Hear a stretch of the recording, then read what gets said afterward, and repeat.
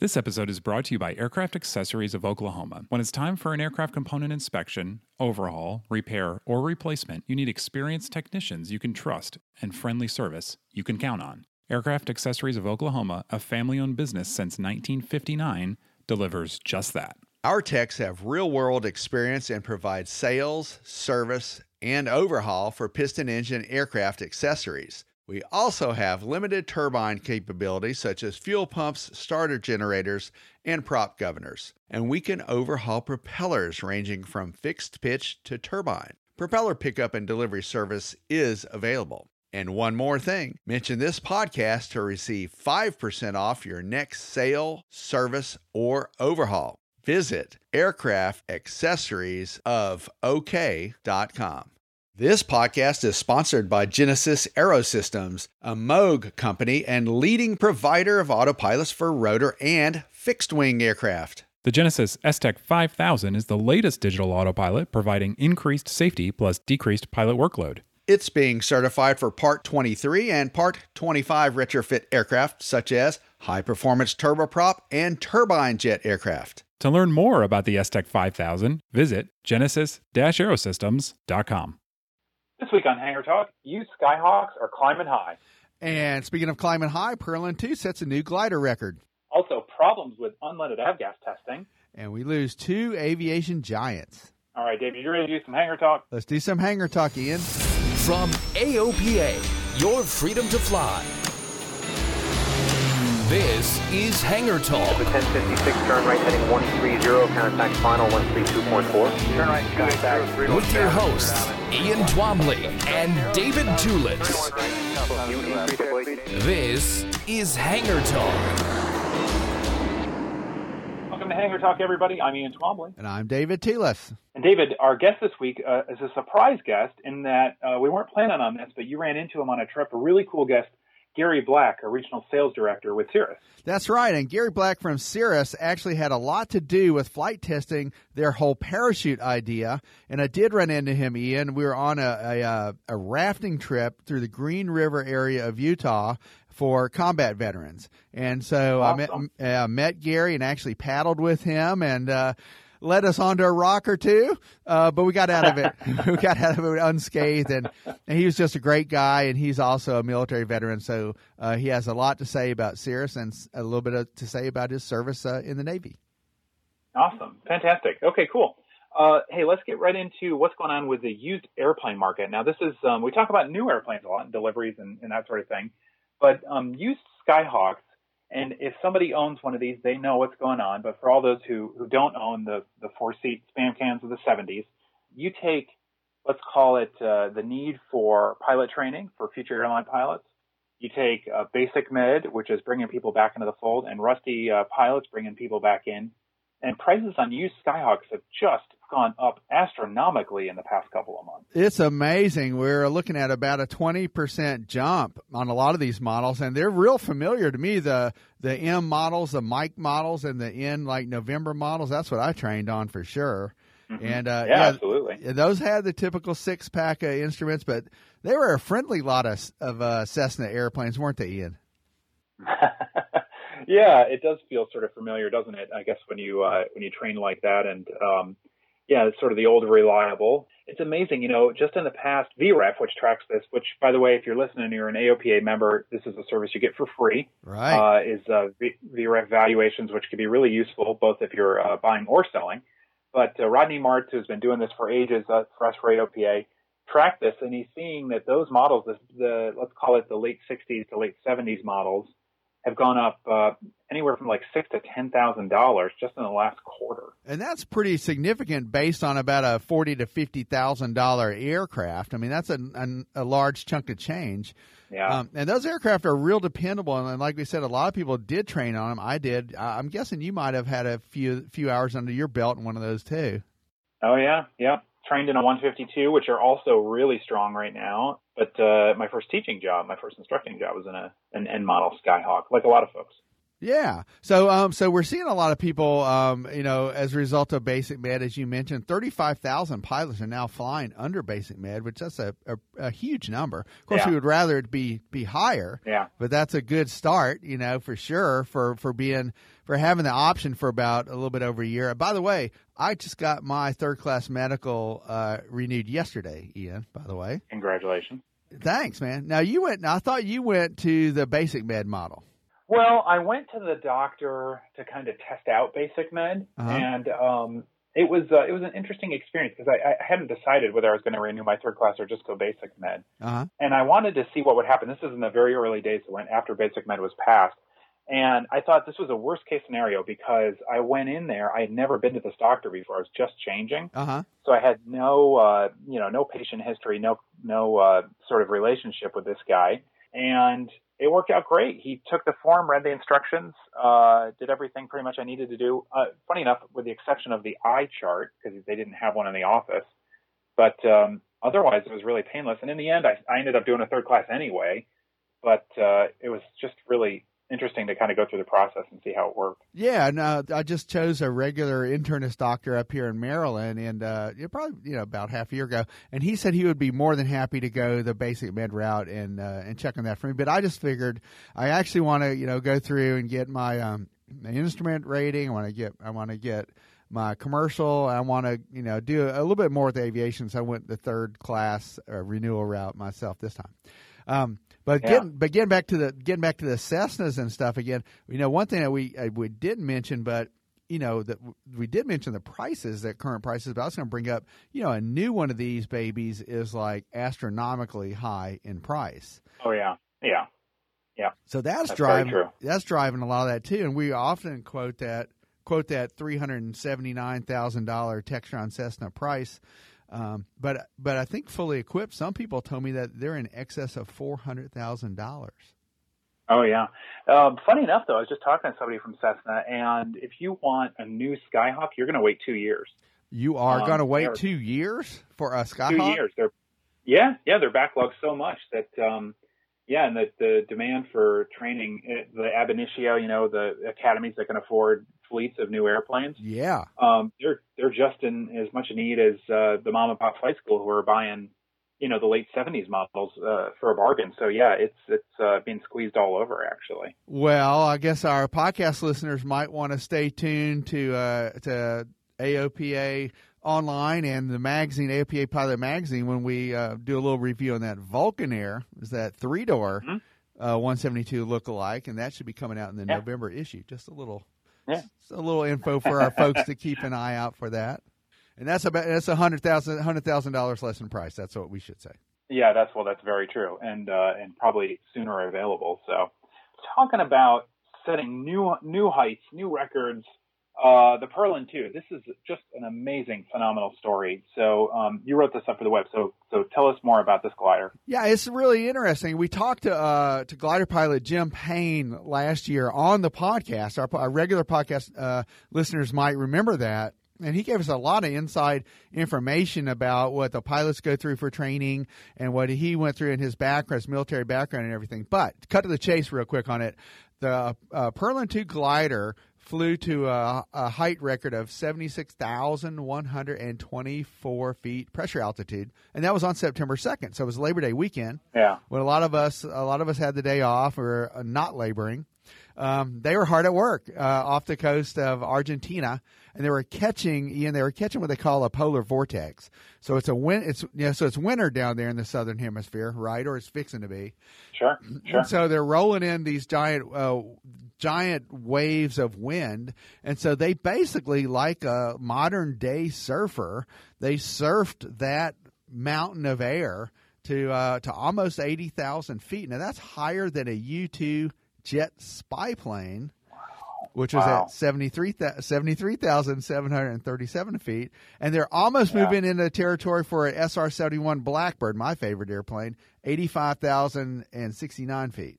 So that's incredible. They are getting up there, man. Their goal is 90,000 feet. Yeah, it's really phenomenal. I mean, you should go on the website and look at a picture of this thing. and see what the pilot sees from that altitude. It's amazing. It must be such an incredible experience. And this is one of these things I think that captures people's imagination, even if they're not in aviation. I was telling actually my family about this, and everyone's like, "Wow, it's amazing that without an engine that you can go so high." Yeah. And the thing is that I was watching the same thing you were with my email, and they were, I think it was the week before. It's like they smashed a record. They had 2 records the week before. Right, exactly. Yeah, 2 days later, they sent another email that they smashed the record. And then the next week that they got this, I think went up another 5,000 feet or something. And so they are just, I guess they're having these great weather conditions to be able to just keep hammering it. They are. They're just killing it down there. And the thing is what was cool about it was on Saturday, I just, I was following them along on Twitter, and then I saw that they were like at 60 some odd thousand feet. And I said, well, I'll just look at their virtual cockpit for a while. And this is a real interesting thing to do because I felt like I was with them, Ian. And I was watching the virtual cockpit, and it showed their altitude gain, it showed their forward speed, battery power, oxygen, things like that. And that virtual cockpit is a real participatory thing. I really, really dug it. It was cool. That's awesome. Very, very cool stuff. Yeah. Yeah. Well, so we're rooting for them. We hope they hit that 90,000 feet. It's an incredible thing. Now it's called the Airbus Perlin. It is a U.S. project with Airbus funding. So really cool project. And they're also, it's not just to do it to set a record, but they're also doing experiments, science, technology, engineering, and math.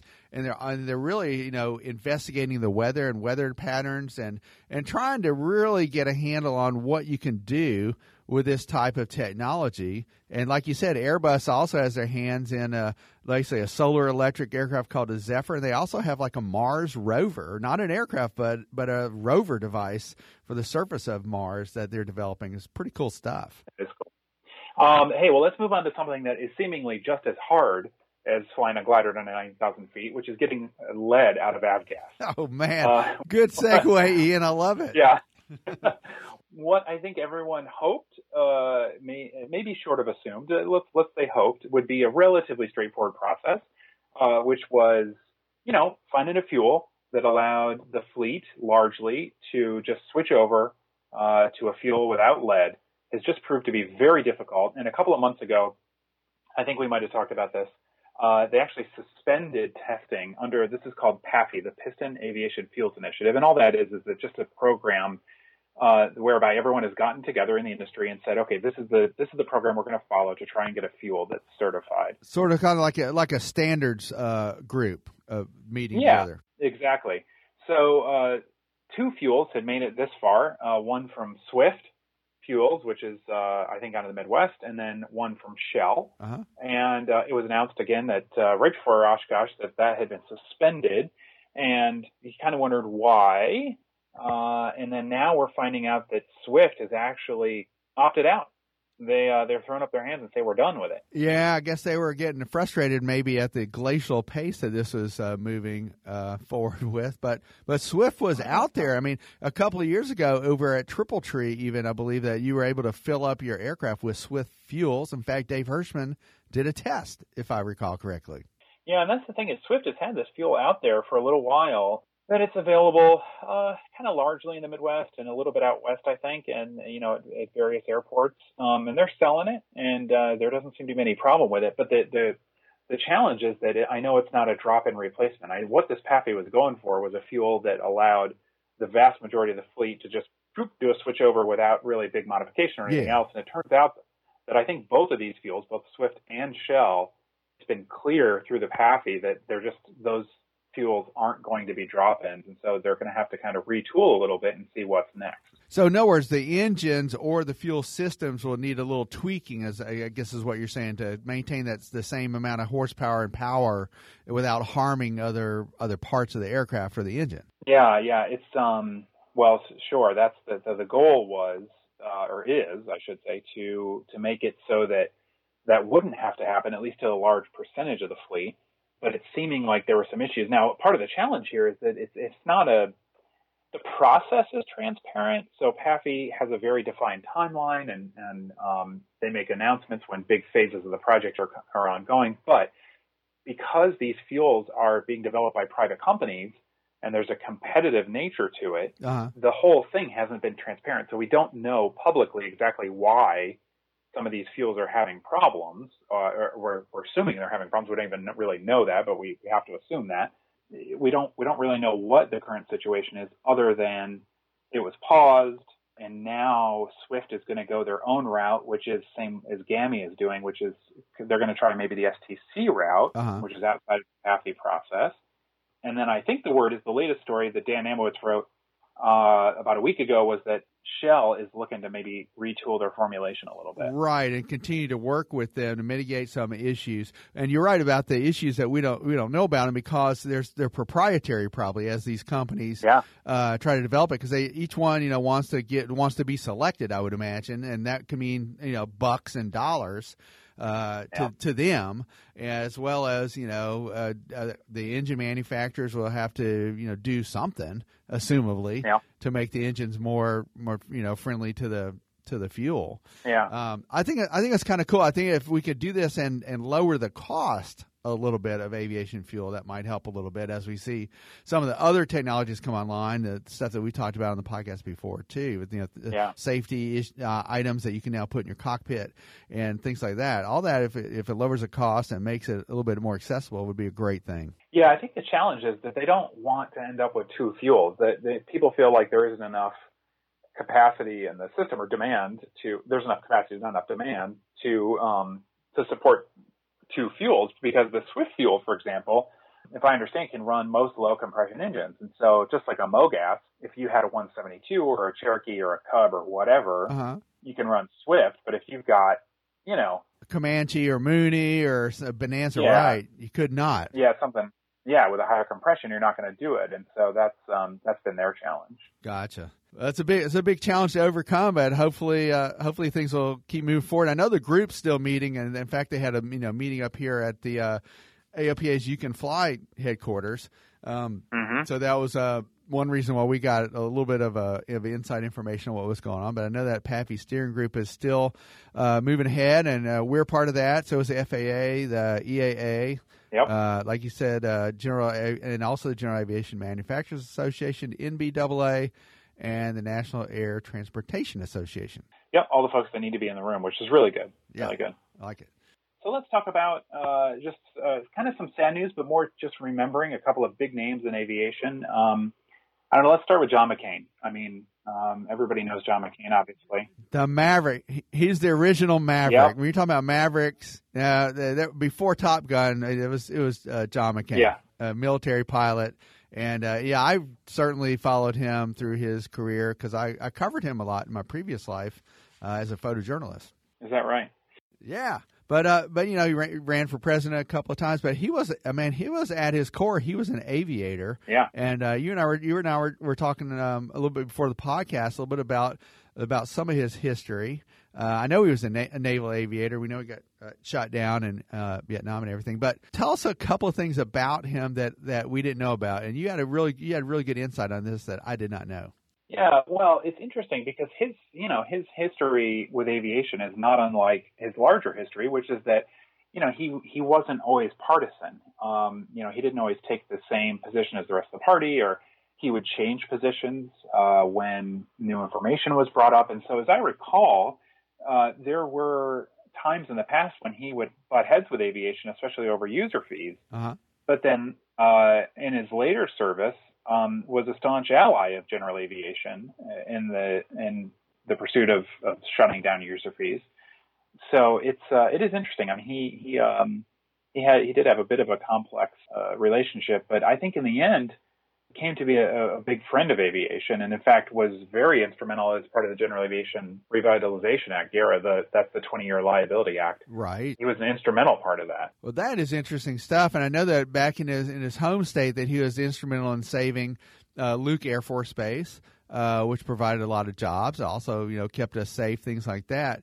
And I know that he was highly revered, by many people, just not for to be in that Maverick, per se, but also, like you said and mentioned a couple of times, he stood out. He kind of said what he meant, and he ended up being a great ally for GA in the later years. Yeah, and one thing that I don't know that if a lot of people realize is his wife Cindy's a pilot as well, and they would fly together to campaign events occasionally. Aha.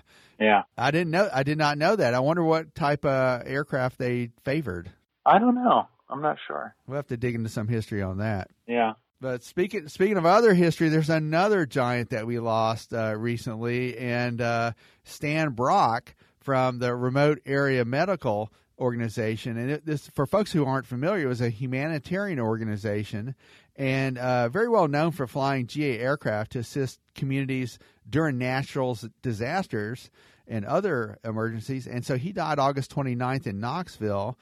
And Stan talked to me last year about this time, Ian. I was just talking to you before the podcast that I called him up during the hurricanes that were unfolding, Hurricanes Maria, Irma, and Hurricane Harvey, to find out what Remote Area Medical was doing at the time. Yeah. And I up until that point, I had no idea how much they did during emergencies like that. Yeah, really incredible guy, incredible group. And I thought this was a great tidbit from the story, which is that he founded the group after having a medical issue kind of in the middle of nowhere and having to walk to a hospital, and basically said, from that day forward, I'm going to bring medical care to people who need it. So just a phenomenal story. Yeah, and you know what? This totally went over my head, but he was part of the NBC's Emmy-winning Mutual of Omaha's Wild Kingdom with Marlon Perkins. And I remember watching that when I was much younger. And I mean, because that was so cool. They would have all these different animals and introduce them to the television audience, and then talk a little bit about conservation and things like that. But gosh darn, I did not remember that he was a co-host of that show. And that was huge. Very cool. Very interesting guy. Obviously did a lot to advance aviation around the world. And so sad news, but very, very neat guy. Yeah, it is sad news, and he was highly respected and will be fondly remembered. And he also really, like we said earlier, he was the impetus for other aviation organizations joining in and trying to help people out whenever there's an emergency. And that's when GA really shines at its best. Yeah, absolutely. Yeah, that's a great point. Great point. All right. Hey, let's finish today talking about Garmin and flightplan.com. Now, this is news that probably folks have heard by now, but it's a really interesting bit of news, which is that Garmin has purchased and brought into their fold flightplan.com. So flightplan.com, which is one of the first online flight plans that I ever used, to be honest with you. I used AOPA's, and I used flightplan.com, and I used another one from another organization that has to do with experimental aircraft, but we won't mention them directly. But 165,000 registered users were on flightplan.com, and it's like basically a stripped down flight plan app, but it would show us the weather and wind. And I thought it was so cool, Ian, because it would give you choices of altitudes. It kind of direct you in the right altitude. Did you want a little bit of headwind, a little bit less of a headwind? Like if you had a choice that you can go 5,500 feet or 7,500 feet, what would you do? Yeah, they were pioneers in that. And that flight planning engine, which was really, really well built, I know they were notorious for having just an uncanny ability to predict the ETA and the estimated time en route. I mean, I would talk to people who would fly, 300, 400, 500 mile trips and do a flightplan.com plan, and they would get rerouted along the way and everything else, and they would land within like a minute of what flightplan.com said they were going to. That's amazing. It is amazing. It is. The thing was amazing. And so I think they got a big following in the business aviation community because of that, because they were so reliable. And it was kind of it's always been stripped down in the sense that, it wasn't a flashy user interface or anything else, but the engine that drove it was really, really great. And so now Garmin will kind of bring into the fold. It should be kind of an interesting partnership. I mean, we don't know exactly what's going to happen here, but Garmin has a ton of really good airport and user data, right, and that sort of thing. And obviously flightplan.com has this great engine. And so bringing those things together could be pretty powerful. It could be. You were telling me earlier that you favor the Garmin app over other apps. I use ForeFlight a little bit more often than you do, but this could be really helpful for their app, and also the synergy of being able to grab some of that data from FlightPlan.com and streamline it into the Garmin app and vice versa. I mean, Garmin is such a huge company. A lot of us forget that they bought UPS Aviation Technologies back in the early 2000s. Yeah. And that's when they really started to take off in their bigger boxes, avionics for in-panel avionics and things like that. Yeah, it's not always, completely apparent when these things happen what will come of it. And I would kind of agree with this one that's going to be the case. But, one thing to point out is the whole idea of panel loading and over-the-air, basically flight plans where you can take a tablet or something like that and upload it to an in-panel navigator. And I see that's probably a lot where this is going, because obviously Garmin's got the hardware. Right. And they have some of the software that I can see, in terms of of tablets and mobility. Basically, it really allows people to, because we're all on the go and everyone's using their PDAs or their phones to make a little flight plan and to zap that right into your big box. I think it helps it speeds things up. It makes it more accurate. You can share it with passengers. That's something that I did a couple of times recently, and they really were appreciative of that. That's cool. Gives us all a little bit more peace of mind. Yeah, true. Yeah, so I'll have to wait and see what happens there. So hey, our guest, Gary Black, you said you met him on a rafting trip, which is very cool, a surprise meeting, which can be some of the best. And so, yeah, I'm really anxious to hear what he has to say, especially about that parachute flight testing.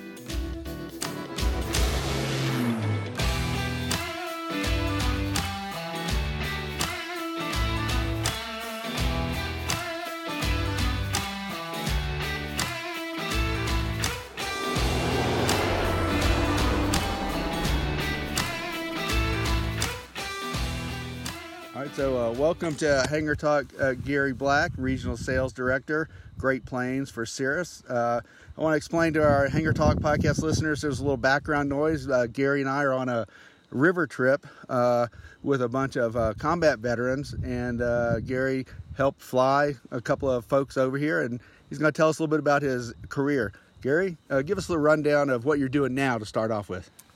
Well, Tim Valentine is a fellow Cirrus pilot, and Tim last year hosted a trip for veterans, whitewater rafting on the Green River out of Verno, Utah. And it's a fantastic 4-day trip. And this particular year, we have some Cirrus owners that picked up some of the veterans and flew them here. And I was able to fly over with Greg Gilder. We picked up 2 veterans in Omaha and came here. And now you rode a right seat and handled the radios a little bit on that Phenom jet. That's a little bit different for you. Tell us a little bit about the Cirrus that you normally fly. I believe it's the SR-22 of some sort. Correct. I'm a sales director, which means I have a demo plane. I fly around 7 states and provinces, and I take business owners and family people and fly them on one of their trips. And it makes sense or it doesn't make sense, but it's typically a longer process. But I've flown every model of airplane we have, from the SR-20 to the 22 to the Turbo to the Jet. I came on board in 1997 as a flight test engineer and a flight test pilot, so my first 6 years were in flight test. That's pretty fascinating, and I know that even before you were at Cirrus, you flew multiple aircraft, multiple manufacturers. Give us the highlights of a couple of them before we get down to some other business. Well, when I retired from the Navy, my wife and I decided that general aviation is where we had the most fun. This is back in 1994 when Piper was in bankruptcy and Cessna wasn't building anything. And I got in my car and started driving around, and the first place I stopped was Moultrie, Georgia, and I met BD Mall in June, and because I could fly a tailwheel and floats, they hired me as a test pilot. I think the podcast listeners know that I'm from Atlanta, so Georgia's close to my heart, and I like them all, folks. I wish them well. I know that the latest Gamma numbers are not that strong for them, but they're still very much into support, and it's a family-owned business that's been around forever. Correct, and They had me test a new MAL 180 on Edo floats, and that's where I kind of got started in general aviation flight test. Did that for a little over a year, and then I got picked up at Piper to be a test pilot with them, and flew there for about a year and a half. Had a stint with TBM when they moved over from Texas to Florida, went through their short test pilot school and brought a TBM from France back to Florida. But during this time is when I was following the mystery of Hangar X. Cirrus had lost a test pilot, and there was an opportunity, so I sent in a resume, and Cirrus sent down 2 airline tickets and said, one's for your spouse. Wow, nice. And that impressed me. Yeah. And my wife looked at the ticket and went, "Where's Duluth?" And I said, "I have no idea, but that we changed planes in Minneapolis."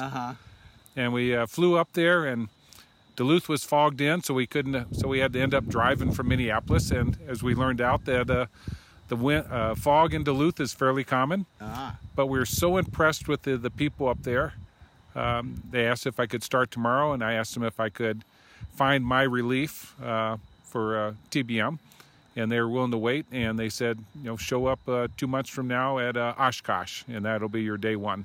That's a cool story, and for podcast listeners that tune in every once in a while, they know that we pay attention to the gamma numbers, and Cirrus is leading the pack, as they have in single-engine aircraft sales for a pretty good while. And you were telling us a little bit about jumping up from the SR-20 to the 22 to the jet.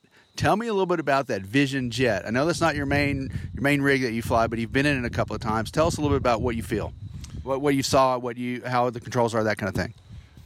The Vision jet was actually Alan Klapmeyer's vision. He wanted something large and easy to fly. They had a VK-30 kit-built airplane, and that was very complicated to build and complicated to fly, but it was roomy and large. But they started probably back in 2004 in secret in the Moose Works, and worked on this for about 2 years, and found out that an egg had the most interior volume, and now they had to figure out how to make this egg fly.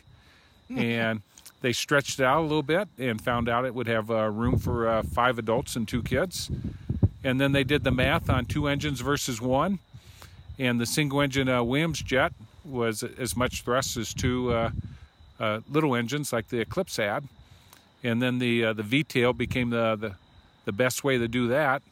And the angled thrust got rid of the pitching moments. So in 2006 is when we announced that we were going to do the jet. 2008 we had a flying prototype, if I remember correctly. And we got certified in, I believe, October of 2016. If my numbers are correct, we have roughly 631 on order now. That's an amazing number, over 600 people waiting in line for a Vision jet.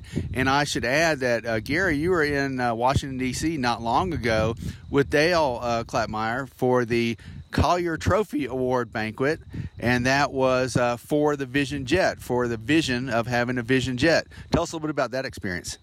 Well, I've heard of the Collier Trophy before. It is the Oscars of aviation, and it's military and airline and civilian. Obviously, the first recipients of it were the Wright brothers, but other people that have won that have been Chuck Yeager for breaking the sea to sound, Apollo 11 for landing on the moon, and for Cirrus to be nominated and actually win it against giants like Boeing and McDonnell Douglas is really something. Stiff competition. And we were honored developing and certifying and having in production the first single-engine pilot-flown aircraft with a parachute system installed. And that's a significant point I want to follow up on, the parachute system for the Cirrus aircraft line. You and I were talking a little bit about this in the days on this trip out through the Green River in Utah. And I must also apologize for the wind noise. It's a little windy here tonight. August 26th is when we're recording this. Is my birthday, by the way. But we are having a great time with some veterans here that served our country, and some civilian pilots and general aviation pilots that donated their time and their service. Many of them are Cirrus aircraft owners, as well. But let's talk about the parachute system. That is something that a lot of family members are pretty key on. Tell me what you know about that. When I came up to Cirrus, I checked with Pat Waddick, and I said, what would you like me to design or test? He says, I want you to write a test plan for a whole airplane parachute system. And I went, wow, I can't plagiarize anybody else's work. We got to start from ground zero. And the Klapmeyers, Dale and Alan, wanted a fail-safe method for mid-airs, heart attack, brain strokes, loss of control, engine failure, austere terrain. And I flew with Scott Anderson, and Paul Johnston really developed the system. And over about 18 months, with dozens of rocket firings, dozens of parachute drops, and 8 in flight, we certified the parachute system on the SR-20. And I remember the SR-20 because I had just started taking my flight lessons back in Atlanta at Peachtree DeKalb Airport, which also had some of the earlier Cirruses, and I really wanted to get one. It was just so cool, so slick. It had a little bit of a glass panel. It was something that, pilots of that day really never saw. And so you guys were breaking the mold, not just with the parachutes, but with the interior, with the avionics, with a little bit of an early embrace of the digital technology. Correct. What fascinated about me with Cirrus is the SR-20 was actually designed for the non-flying spouse, primarily female, so she could see over the dash. They have the large multi-function display, so she would know where she was, how much fuel they would have, and how much time it would be to get there. And it's a very unintimidating cockpit, feels very much like a BMW 500, and the whole idea is reduce the workload, make the plane comfortable, and then families will travel together and business people will use the airplane for travel. And like we were talking about, combining family travel and a little bit of travel that general aviation pilots giving back to others, a couple of folks flew their Cirrus SR-22 models out here to help some of these combat veterans enjoy this trip, which is really very impressive to me. I mean, I can't thank them enough for their service, but it goes to show you how a lot of pilots embrace the Cirrus, I guess, the mindset of going places and doing things. Correct. And I see a lot of Cirrus owners are very active in Angel Flight and other charitable Paws and Pets where they use the airplane to take people and dogs and things like that, and donating their time and fuel and aircraft. And that's the other thing. My wife, Lisa, won't fly with me today because I don't have a Cirrus with a parachute, but my daughter, Lauren, will. But I think that if one day if I was in a Cirrus, she'd jump right back in it. I mean, you can't say too much about that, how important that is for that kind of confidence for a significant family member. And even I was thinking about this, trying to increase the pilot population, maybe as parents try to encourage their daughters and their sons to fly. If they had that kind of confidence in the aircraft, maybe that would lead to a little bit more of building that pilot population back. What do you think? I tell people to think of the parachute like you think of life rafts on a cruise ship. You don't expect that cruise ship to sink, but you wouldn't book that cruise if it didn't have lifeboats. Right. It is the ultimate get-out-jail-free card if every other avenue of recovering the aircraft is unsuccessful. I would have no apprehension about using it. Night IFR, engine failure. I've briefed my wife if I go incapacitated with a brain stroke or a heart attack. Use the level button, direct the airplane, talk on the radio, and then pull the chute at the right time. And now you were telling me that there's a little slogan you guys came up with about pulling the chute. What's that slogan again? I think it's pull early, pull often, and the whole idea is if you lose control or an emergency happens, remember that you have a parachute. Right. We actually touch that parachute at either 500 or 600 feet above the ground. We touch the handle. Oh. Just a muscle memory that we have this at our access. Oh, I didn't know that. That's correct. That's it right in the checklist. And you remember that you have it. Now look at your other options of, recovering the aircraft, switching fuel tanks and all those things. But, don't delay until you're too low to use it.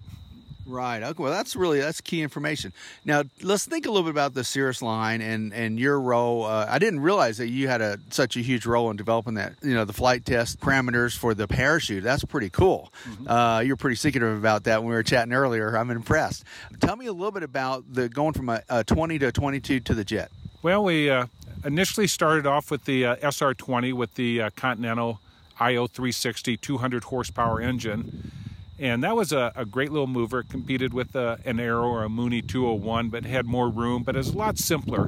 Didn't have a prop control. Didn't have cowl flaps. It didn't have gust locks. It just didn't have a retractable landing gear. But the airplane was always wanting more power. And, of course, Continental had the IO550, and I was fortunate enough to be able to do the first flight on that airplane. Wow, cool. And I took that off, and it was a winter day, and this airplane was doing 1,900 feet per minute climb rate. And I went, holy smokes, this is the engine that this airplane was built for.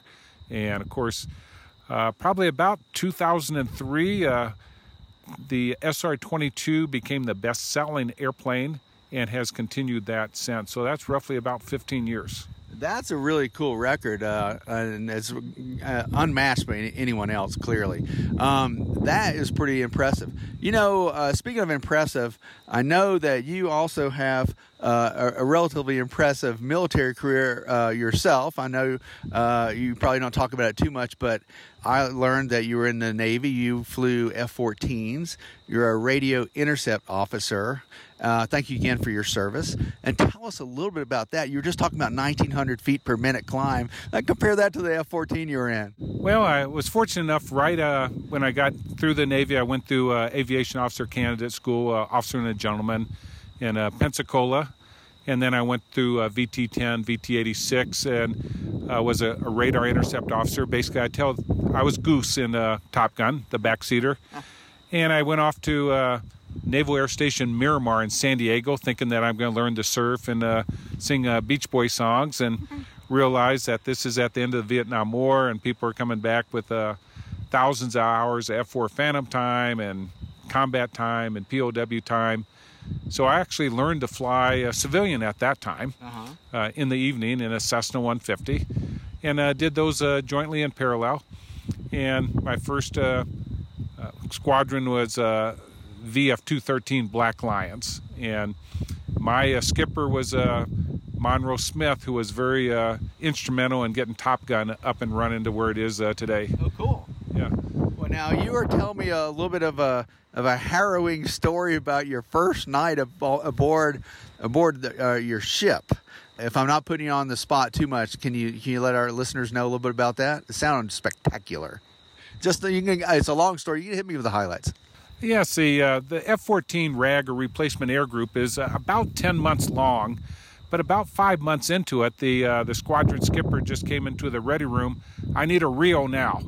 And the squadron duty officer, take Blackie, he's available. And I hopped in the back of the skipper's F-14, and we went flying about 50 miles out to the Pacific Ocean, and the rest of his squadron was out there CQing, or what we call carrier qualifying. And we trapped on board. And because I didn't have anything else to do, I climbed about 4 stories up, and I'm sitting underneath the bridge where the captain looks out. This is about 1 a.m. Flight operations go about 2 a.m. each night. And one of my RAG people I knew was Spike Prendergast and Mark Ostertag, or Tag, and they taxied up to the catapult. I saw the jet blast deflectors come up. They brought it up to the military power, and the catapult officer touched the wand to the deck, and the F-14 started going. And typically you accelerate to about 180 knots in about 2.5 seconds in the first 300 feet. Wow. And the airplane accelerated the first 100 feet, and then all of a sudden it started slowing down. And then I saw the Zone 5 afterburners kick on, and these are 2 huge cones of flame that go 40 feet behind the aircraft. Wow. Just lights up the entire deck. The deck's very dark. And it goes off the end of the boat, probably about 110 knots. And we need probably 120 to fly. And the plane disappears over the front end of the carrier. And I nudged my buddy Art, hey, there's a cold catapult. We get to see one in person. And just then, You saw a flash as the canopy blew off. Spike was in the back. He was a reel. He says, this plane's not going to fly. I'm punching this out. The pilot's focused on trying to make it fly. The ejection seats go out. Reel goes to the right. Spike goes right, and tag goes left. And then the airplane hits the water. And now it's skipping across the water. Oh, man. Making these little rings of fluorescent light. And then you see the nose go up. Now, it's 2,000 pounds lighter without the canopy and the two ejection seats. Yeah, and the pilots. And it starts climbing up, and it's a black night, and it starts doing a dirty loop. And you see these two huge 40-foot cones of afterburner all of a sudden disappear directly overhead the ship. Oh, no. And we knew it didn't run out of fuel. Yeah. But then you hear the scream from the front end of the engines, which is really noisy. Yeah. And that F-14's coming right back at the aircraft carrier. And the 100 people on the flight deck are scurrying, looking for cover. Because a 60,000-pound airplane hitting you at 200 or 300 miles an hour is going to be like a kamikaze. It would not be pretty. And it actually hit the water. It almost finished that dirty loop and impacted the water probably about 50 yards from the landing signal officer platform, or LSO platform. Great big fluorescent ring, floated there for 30 seconds and then just disappeared. So that's where the plane is. Well, we're Spike and Tag. Well, Spike's going down the starboard side, and he was able to get away from his parachute, and he went, oh, boy, I'm safe. Well, the carrier deck's about 60 feet above the water, and all the dozens of sailors up on the flight deck with these flashlights. They have plastic cones on them for directing aircraft. Yeah. Want to mark where he is in the water, so they start throwing these flashlights in the water to mark it. And these are sailors that couldn't qualify for a marksmanship badge with a pistol at all, but they were dead on with a flashlight. And he was getting pelted with these flashlights coming down from 6 stories up. Oh, man. But the Tag went off to the left side. He lands in the water, and they're literally only about 100 yards in front of the carrier. Yeah. And he managed to release his coke fittings and get out of his parachute, and he went, got away from the parachute. Then the bow wave of the carrier caught him, threw him into the parachute, and wrapped him up like a Cuban cigar. Oh, man. And he gets run over by the carrier, starts bobbing underneath the carrier, and it's a good 30 to 40 feet underwater. And he's actually computing how long it's going to take him before he gets to where the screws are. And these are 40-foot screws on the yeah. Huge. Well, somehow he missed those, and he pops out on the back end. And the helicopter comes to pick him up, and a rescue swimmer drops in the water, hooks up to his snap link, tries to start hoisting him, but he's being pulled down by this parachute that's a sea anchor. Basically, because it's got water in it now. Yes, and it's pulling the helicopter down, and Tag's in the middle. And the rescue swimmer had to hoist back up. Couldn't find his knife, but they found a pair of bolt cutters. Yeah. And he had to go back down there and not drop the bolt cutters in the water, go underwater and cut these parachute lines. Man. So that was my first night on the aircraft carrier. And that was a pretty hectic first night, but you couldn't just say, hey, take me back to shore, could you? No, I was on board for a couple days, and then I got on a Tomcat and flew back out, and then about 3 months later I came out for my carrier qualifications, but it wasn't near as exciting. Well, that's a pretty wild introduction to the service, and you had a real good career with the service, and that you were telling me that you learned civilian flying back when you were on shore, then you were flying military jets when you were on the ship. Correct. So I ended civilian-wise. I ended up getting my private instrument and commercial, and my first shore duty I picked the Naval Academy. And I was able to teach flying and offshore sailing there, which is quite a bit of fun. But I needed my flight instructor, so I picked that up as well as my flight instructor instrument and used the Naval Academy Flying Club, where we had Moonies and Yankees and other aircraft that were a lot of fun. After the Naval Academy, I kind of wanted to get into the astronaut mission specialist, but I needed a master's degree in engineering, and my undergrad was pre-vet animal husbandry. Doesn't really match. That doesn't go into space very well. Well, it could these days with Mars exploration and whatnot, but not then. So the Navy kind of had a deal. Okay, if you go do a disassociated sea tour on an aircraft carrier, then we'll let you go to the Monterey Naval Postgraduate School and get a engineering degree. Great. So I went and served 2 years on the USS Midway in Japan, running the flight deck and the fuels and assistant mini boss. But I could keep my flying up in F-4 Phantoms and EA-6s for currency. After 2 years there, it was 2 years at the Naval Postgraduate School, and I got my master's in aerospace engineering. Perfect. And we had a semester class in flight tests, and then I got to go to National Test Pilot School, not the Navy or the Air Force, but national, at Mojave. Got to see Burt Rutan and Sean Roberts and all those guys. Nice. And then I ended up going back to an aircraft carrier, George Washington, to train the new crew as we built this new aircraft carrier. We pre-commissioned it, and it was a brand new aircraft carrier. And I got to keep up my flying with not only the F-14 squadron out of Oceana, but VFC 10 or 12, where we had A4s that were two-seaters, and we were adversaries. That's wild. So now, and you told me some funny stories about during the Cold War, and they weren't funny at the time. About you and the Russians were playing tag a little bit. That was kind of a normal routine. Hit me with one quick story about that. What's one key takeaway? I remember once we intercepted 2 Bear bombers, probably 300 miles out from the carrier battle group. And we have one F-14 right next to them and one behind in an offensive position. And the pilot raised up 3 fingers 4 times. That meant 333.3. And we dialed it in on the UHF, and a KBG agent came on and said, "Comrade, tell us where the aircraft carrier is so we can all go home." And we went, "Igor, we can't do that. I'm sorry, we want to go home too." And he says, "Well, we just got this new camera from China, Beijing. Can you do something for us that we can film?"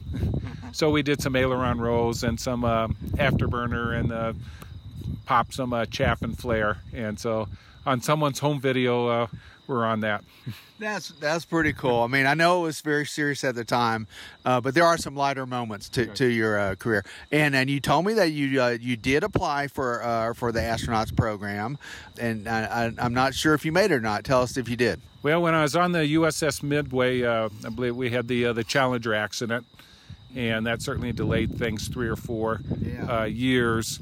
I did apply after I completed Naval Postgraduate School and got my master's in aerospace engineering, and I got my letter from NASA saying, "Thank you very much for applying. Consider applying again in the future, but not this year." So I have my rejection letter for being an astronaut.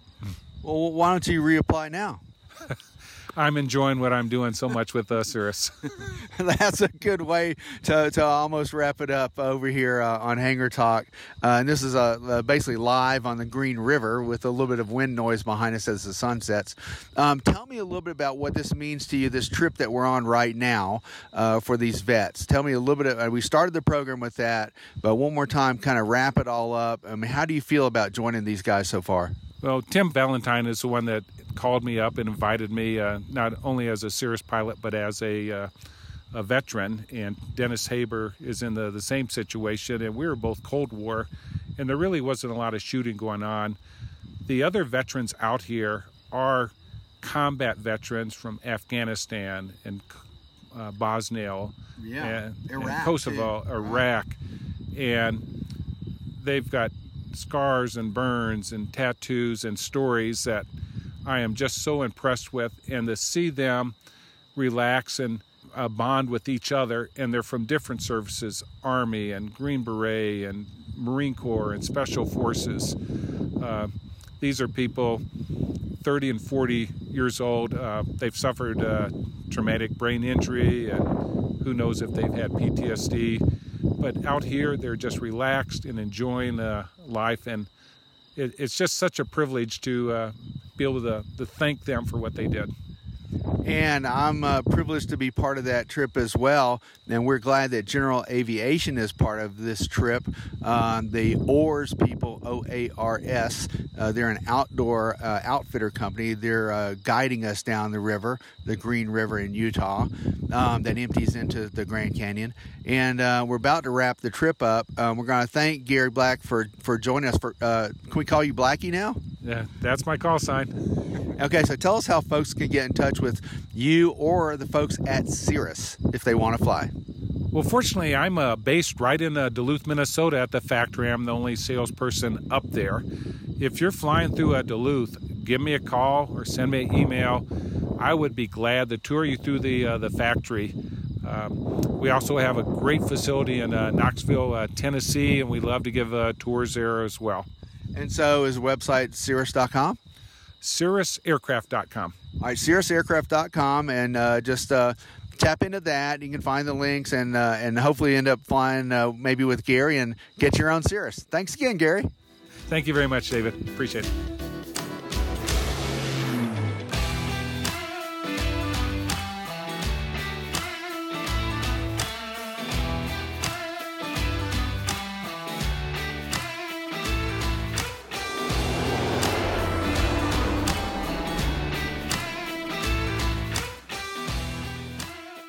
All right, David. So thanks for grabbing him. Just a very interesting guy and a great conversation. Yeah, Gary was a good paddler. Also, Ian, I was at the top of the show. I mentioned it. That I paddled with him. I was taking pictures and reporting on it. But he really, really has a cool background and brings a lot to the table. And we talked a little bit more about the parachute idea and what makes a family comfortable with their kids or with their spouse when they're out in this type of aircraft. And Cirrus is the best-selling aircraft, GA aircraft still for a number of quarters in a row.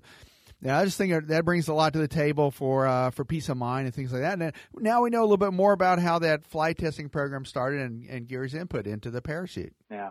Great. All right. Well, thanks. That's all the time we have for this week. I'm Ian Twombly. Our editor is Austin Hanson. And I'm David Toulis. Don't forget, you can find us at aopa.org/hangartalk. And we're on iTunes and at the Sporty's Takeoff app. All right. We'll see you next time, David. See you, Ian. Thanks. Hangar Talk from AOPA. Your freedom to fly.